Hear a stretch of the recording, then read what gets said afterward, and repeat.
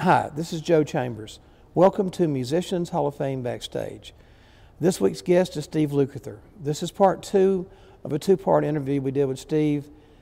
Just couldn't contain such a great musician and just a funny guy in one story. So we hope you enjoy this. When we come back, Steve Lukather.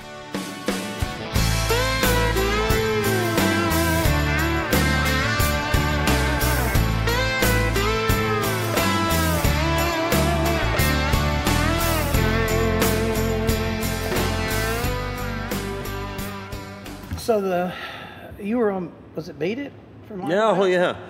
No, that was funny because I did the first session we did for Quincy. I had done the Dude record with Quincy. David Foster introduced me to him. I sort of got invited to be in Quincy's crew, and I was like 22, 23 years old. Mm-hmm. After we did that, he came up to me and said, "Look, man, I'm going to do the next Michael record," and it was coming off the wall.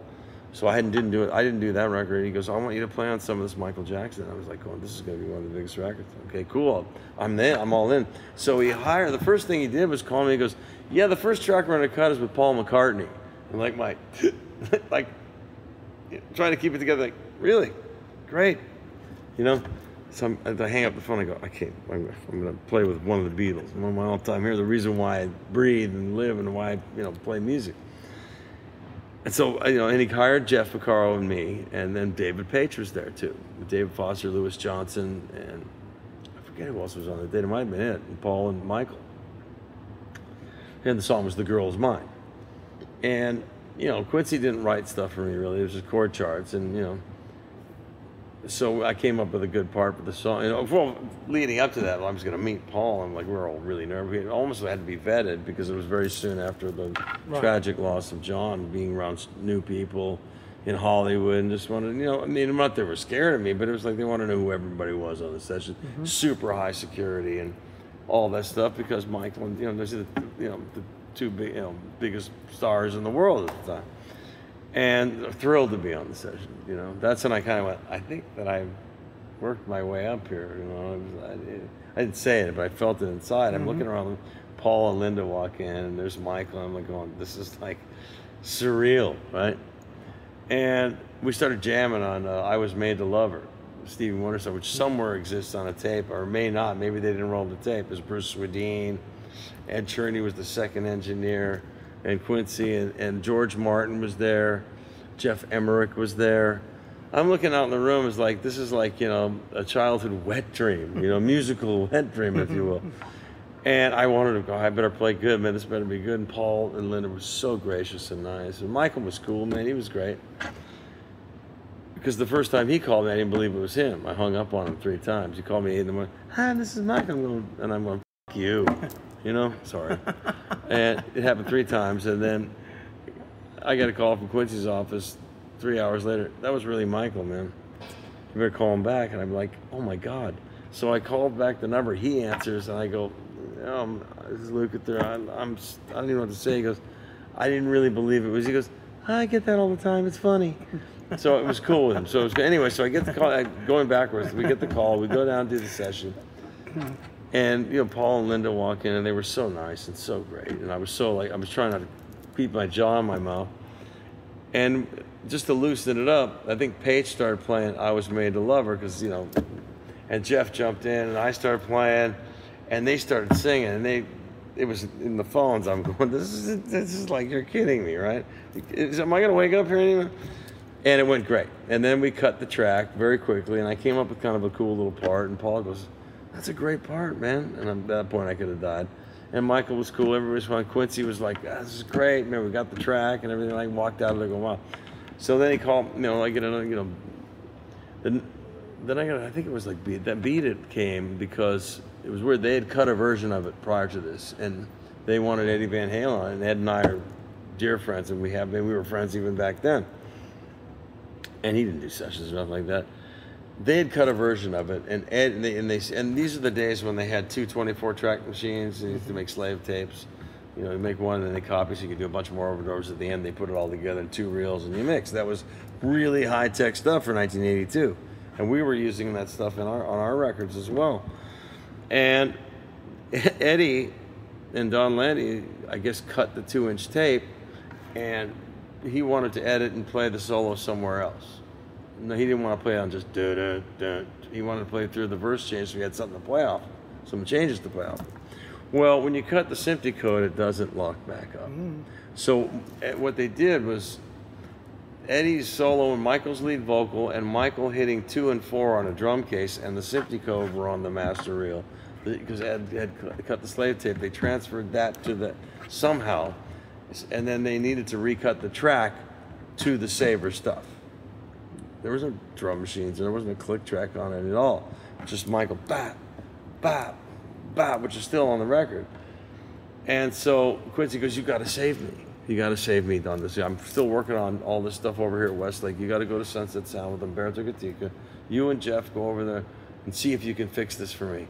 I got to have it. It's first generation vocal, first generation Van Halen solo. You got to make this work for me so I can sync up the track with the fresh tape that hadn't been cut."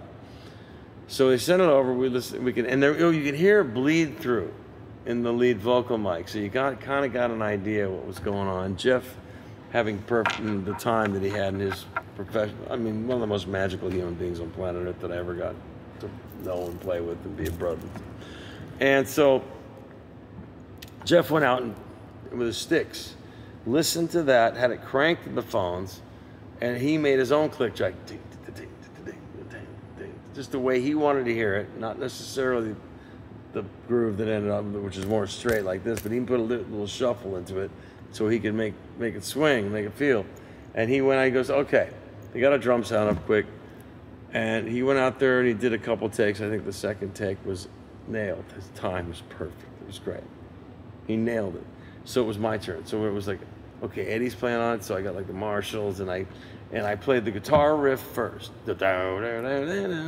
And we quadrupled and made it big, and there was no bass on it, so I said, "Bring me down a bass, and I'll play the bass on it. This is just the riff tune, you know, it's not like I had to be Jaco Pastorius or anything like that." And so I did all that. We sent it to Quincy. He goes, "I love it, except the guitars are too heavy. I got to get this on R&B radio, pop radio, and rock radio." He goes, "You know that little amp you have, that little deluxe?" He goes, "Do that and don't quadruple, just do 2, so I can get it like that." So I did that. They loved it. And then Quincy goes, "Come on down with Michael. We're gonna do some." He wants to add a couple of these other riffs, which the da da da da da, and that's all they had. And that was just so monotonous. I said, "Why don't we do it da da da da da da to give it something a little different flavor?" And at first they were a little hesitant, and Michael goes, "I like that." So they wanted me to do this part, and they're standing there, and I did it a couple times, and Quincy's like, "It's not really in the pocket, you know, lay in the pocket a little bit more." And Michael's gave me a couple little bit of direction and stuff like that. "Let's try it again." And I started doing it. And Michael started dancing around a little bit. I knew I think Quincy's like, that's great. Let's double that part, and blah, blah, blah. And that's the record. And then they mixed it. I think it might have been Steve Porcaro, Greg Fillingham, that made the synth sound bow at the beginning of it that you never hear again anywhere in the song. And the rest is the rest. And the third track we did, Steve Porcaro wrote, Human Nature. I think John Bettis helped with some lyrics, but it's really Steve Porcaro's baby. And Steve had all these magical synthesizer things. He had all the polyfuses, and he was really early on an innovator for even in high school he was into electronic music before anyone. He found that was his thing. You know, he wasn't Oscar Peterson, or nothing like that. He found a niche that nobody else was doing, which ended up being a big career for him. Steve had demoed it up. There was no guitar or anything on it. It was just synths and the chord changes and the chorus. Why? Tell them that it's human nature, right? So Quincy calls me, and he goes, like literally closer than you are. You and I. He goes, "Look, you got to make this funky for me. You got to make this funky for me." Actually, Quincy used to come up with nicknames for people if you like to. But my publishing company at the time was Retha Cool Veets, and that's Steve backward. So he started calling me Veets, which is pretty funny. So he goes, "Veets, you got to make this funny for me, funky for me. It's like, I want to get this pop, but I got to get an R&B too." He was always doing the crossover king, and Quincy was a great casting director, finding musicians and co-mingling them together to get what he wanted. And so I just came up with this part. I go, I want something a little different. So I looked at Bruce Swedien. I go, "I got an idea. Plug this." I had this really silly red guitar with all the, and I plugged it direct into it, and I came up with the initial part. I worked through a couple of these. He goes, "That's great, that's good." He liked it so much he wrote out the part and put it on the thing. So if he liked your stuff, that's what he would do. And I came up with the part that's on the record. I said, let's double track it and give it a little, a little sideways thing. Because if you notice, the guitar sounds rather interesting on that. And it worked, and it was great. And I was really actually proud of the part because it was very musical, and it, as well as a little bit funky. It wasn't like hardcore R&B funky, but it added a little lilt to the thing because it was really kind of whole notey. And Steve Porcaro hated the part, absolutely hated my guitar part. I'm like, what do you want me to say? Anyway, it becomes a huge hit record, and then he started to like the guitar part, apparently a lot. And then Quincy liked it so much he gave me arranging credit on the record. That's nice. And I got nominated for a Grammy for it. Wow, that's really cool. Huh? So that was pretty cool. Yeah. And so it was a really positive experience. Who knew it was going to be one of the biggest records of all time? No kidding. And it was weird because our album won Album of the Year the year before, and then Thriller was the next Album of the Year. And so we were on 2 years in a row on that. Although nobody gave us much love for that, A lot of the critics didn't like us too much, so they didn't want to really admit that we had anything to do with it. They don't understand what studio musicians are all about. Jimmy Page took me aside once for the first time I ever met him. Actually, the first and only time I ever met him. There was an event at Guitar Center in L.A., and I went with Eddie Van Halen to go, and every guitar player, rock guitar player was there. And we walked in the doors, Jimmy was the guest of honor for this thing, a Marshall thing, closed door event. And we went in, I was like, I get to meet Jimmy Page, how cool is this going to be? And I walk in with Ed, and Jimmy points at me, he goes, I want to talk to you. And I move out of the way, thinking it's Ed, I'm like, he goes, no, Steve, come here. I'm like, okay.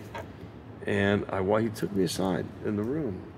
Everybody's kind of looking at me like, he goes, I want to tell you something. I read in a guitar magazine that you said, like, well, being a studio musician, people give you heat for, as opposed to maybe I'd be taken more seriously as a rock guitar player if I didn't do all that stuff. And Jimmy goes, that's not true. He goes, I was a studio musician. John Paul Jones was a studio musician. He goes, a lot of those guys out there, they don't understand what that is and what it takes to be. You should be very proud of that. And I'm looking at him like, are you serious, Jimmy Page? I gave him a hug and I said, thank you. I go, can I tell people you said that? And he laughed at me. He goes, yeah, man. He was such a beautiful cat, an Englishman gentleman, you know what I mean? And I kept that to myself for years. I think I told that. I said, do you believe it happened? And then he came out and was so gracious to everybody. But I had that moment, you know what I mean? And it made me rethink. He validated whatever it was that you made it. So what I'm saying, to get a validation from him, and also to be hired by people like Quincy and Michael, and all that, it sort of negates some angry hipster in New York, you know what I mean? And we took it from the LA hipsters. It wasn't just them. It was just.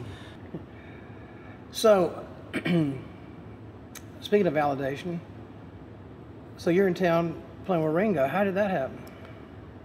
Well, I always knew about the All-Star Band, and it was something I go, wouldn't it be great if I could get into that? I loved it because George Harrison became a friend of mine after Jeff passed away. We were having a tribute to him. It was an amazing tribute with so many legendary people that he had worked with and that were heroes of mine, also in many cases friends.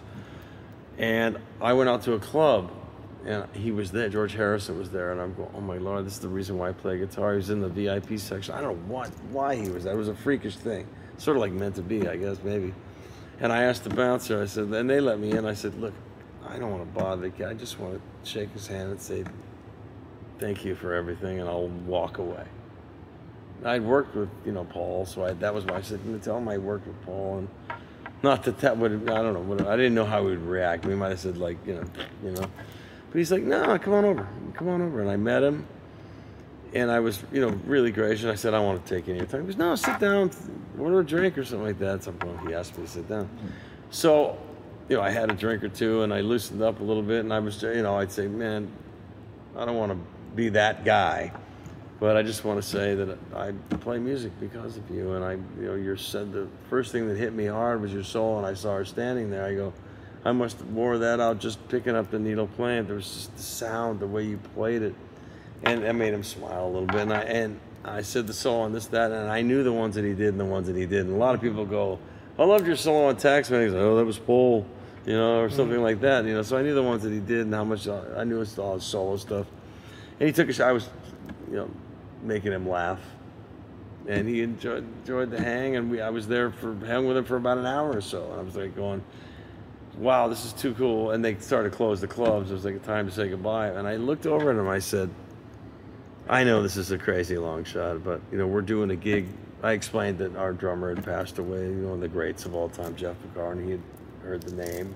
Jim Keltner, who obviously knew George well. I mean, we had a lot of mutual friends. I dropped the right names, and he knew I was legit because I knew certain things, And I said, all the guys are going to be there. I said, we're having a special, tribute to Jeff at the amphitheater in 2 days, and the last song we play is A Little Help From My Friends, and we do kind of like the Joe Cocker version or whatever.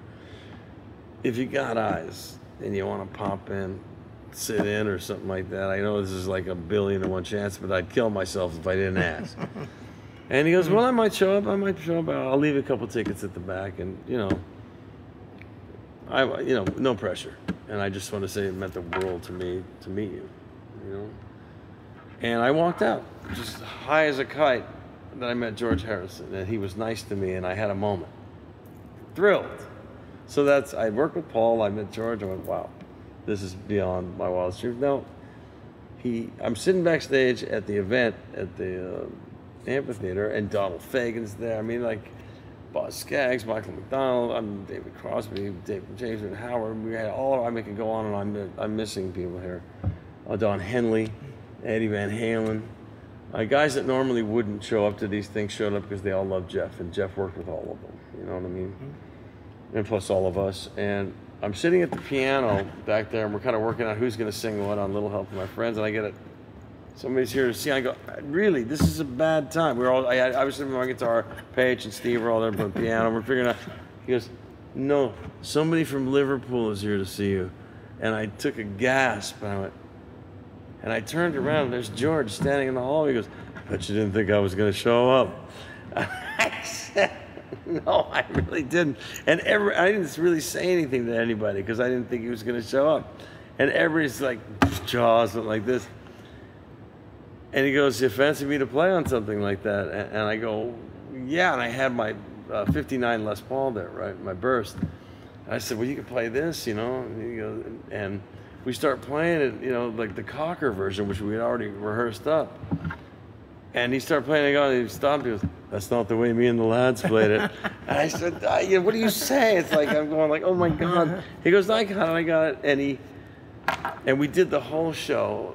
And everybody was out there. I mean, the magic Donald Fagen hadn't played. The Steely Dan wasn't together in time. And Fagen hadn't been to L.A. because he hates L.A. But he came out for Jeff. And so we were going to do Chain Lightning and Josie. And like when we announced, ladies and gentlemen, we had one of Jeff's friends, and I didn't say who it was. And we started, and people, it was the intro of Chain Lightning. And all of a sudden, Fagen comes out on Rhodes with sunglasses on. They roll them out, and the place went crazy, right? And then Boz came out. We did Lowdown. Everybody who was there, we did amazing stuff with.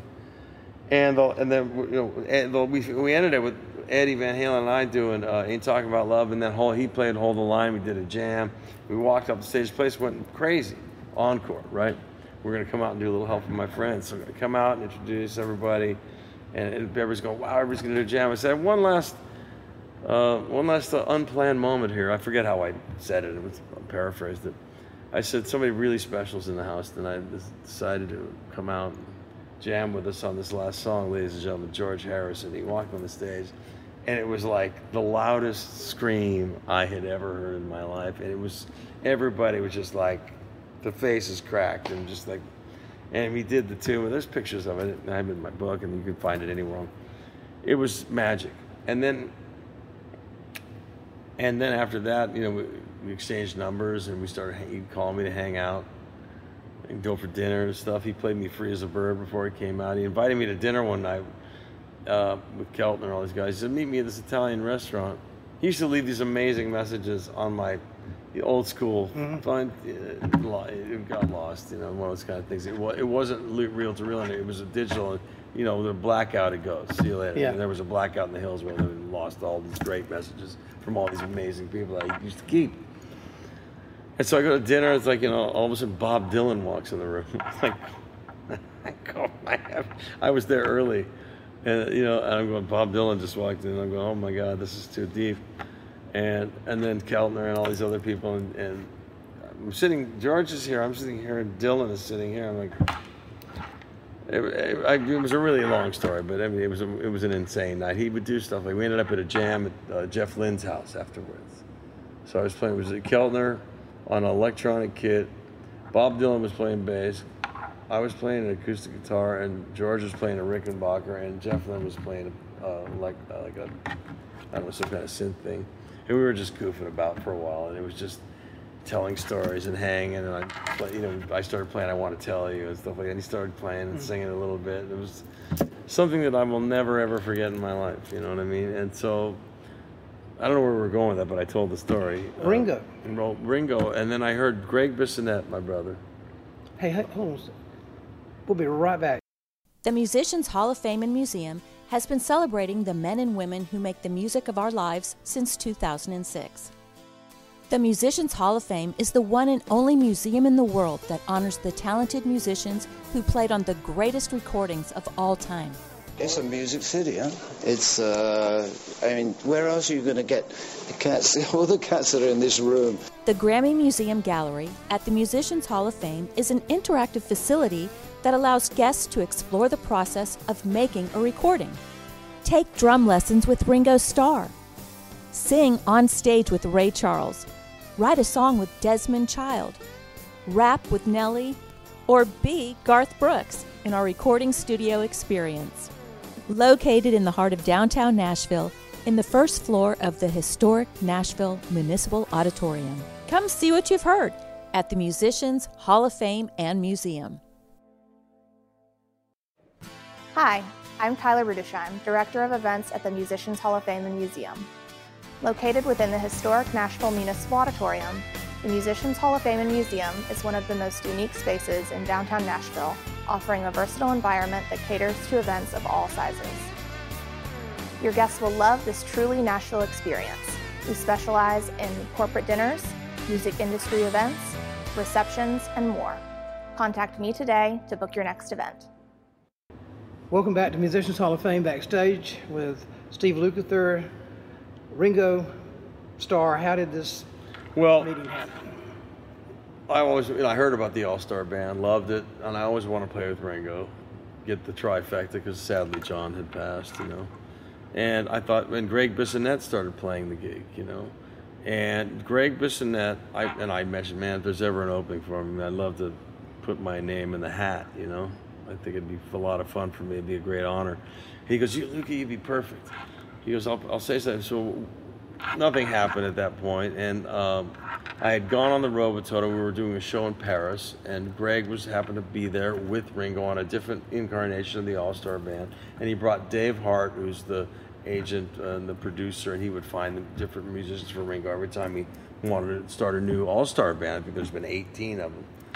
And he came and saw the show and brought Dave backstage, and Dave was like, "Yeah, it's great, man." And he goes, I work with Ringo, and I said, I'd do anything to be in that band. He goes, "Well, I think you'd be really good for the band. Let me, get some music together and play it for Ringo and see what he says." And I owe Greg Bissonette everything for this, for bringing Dave to this, because that was another life-changing moment for me. Much later in my career, this would have been, 2000, I don't know, 8 or 9 or something like that. So it took a minute for it to happen, because I didn't join until 2012. But after a while, they were looking for somebody. They wanted to change the band again. My name came up again, and Dave played some of our music for him. Hold the Line, Rosanna, Africa.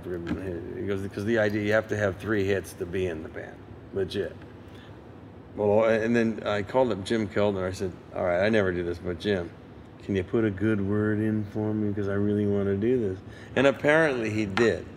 Jim, once again, saved my ass. And between all the recommendations, we said, "Hey, you should get him in the band." I finally got the call to do the gig. And for a while, they had me sit on, going, "God, I really want to find it. I really want to do this, Morris. I really want to do this so bad." I finally got the gig, and I had to postpone part of a tour that Toto was going to do in order to, I went to the guys and go, it's Ringo, man. Come on, man. You got to let me have just 6 weeks off. I'll stay out the rest of the year. And they said, yeah, that's cool. And I got the gig. And I went and I showed up and I met him the first night.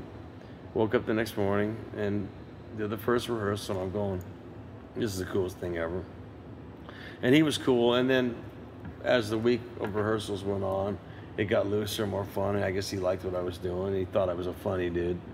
And I got on with everybody else, and I played everybody else's music. I studied and made sure I was right with everybody in the band. And that band really gelled. That first band was together for, what, 5 years?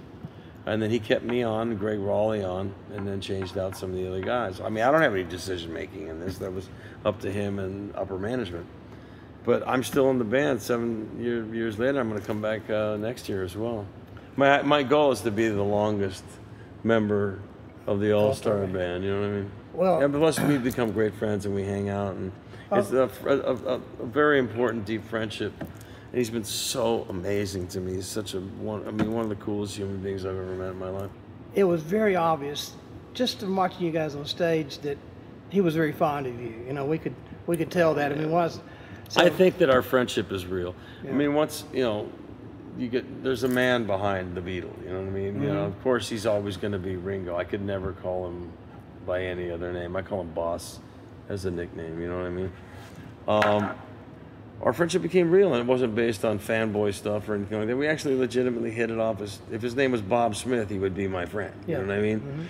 Because we just had a rapport. You meet somebody, and it feels good. And he felt, after he developed a trust with me that I never betrayed or never will, you know, I didn't go, hey, would you sign this, or can you take this picture? I never do that to this guy.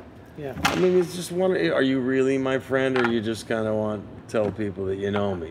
And, you know, on a much smaller scale, I know what that feels like. You know, are you really my friend or what? And the friendships last, and he lives 8 minutes from my house. We hang and have dinner together often, and we talk on the phone at least once a week, and I genuinely care about him as a human being, aside from the fact that he's a legend. No, well, you know that, like we were talking about, he's seen, as you have, some of the worst and some of the very best in people because of the situation that you're in. I think you're a musician. You know what that is. We lived through the headier times, putting a nice sheen across that. There were crazy times. He went through his, I went through mine. You know. Well, but you know, and he knows what's for real, and what he's seen. Oh, he definitely knows. He's played with the finest musicians in the world, so you can't. He knows. I mean, if I sucked, I wouldn't have stayed on the gig. Yeah, but or if I was. He knows you're a friend. That's what I'm saying. Well, no, he could smell poop a mile away. Man. Yeah. I don't want anything from him. Yeah. I never would. I just want his friendship for real. And I love Barbara, and I love the family. And they've been gracious to me. Joe Walsh is his brother-in-law, and Marjorie is lovely. I mean, she's really wonderful people. Yeah. And I've known Joe a little longer because we did some sessions with Henley, and Joe was one of my first guitar heroes. And, you know, I always tell him that. He's like, you know, like... And he makes fun. He goes, "Are you going to play that fast stuff again?" It's like he's just poking at me. But, you know, it's Joe. And for a while, I was going, Joe, you know why? He was just find the weak spot and poke at. But I'm honored to call him a friend as well. Another legendary cat. I'm honored to call you a friend, too. And thank you so are, much Joe. for doing And you're this, very man. much a friend. Thank you for the wonderful tour. And this, if you haven't been here, I mean, get a flight. I could stay in here for a month. I'd like to get a cot and stay in here and see if the ghosts come out at night. Okay? Thanks, man. Thank you, Joe. Thank you, Musicians Hall of Fame. I'm honored to be here. Thank you so much. Thank you so much. Thank you, brother.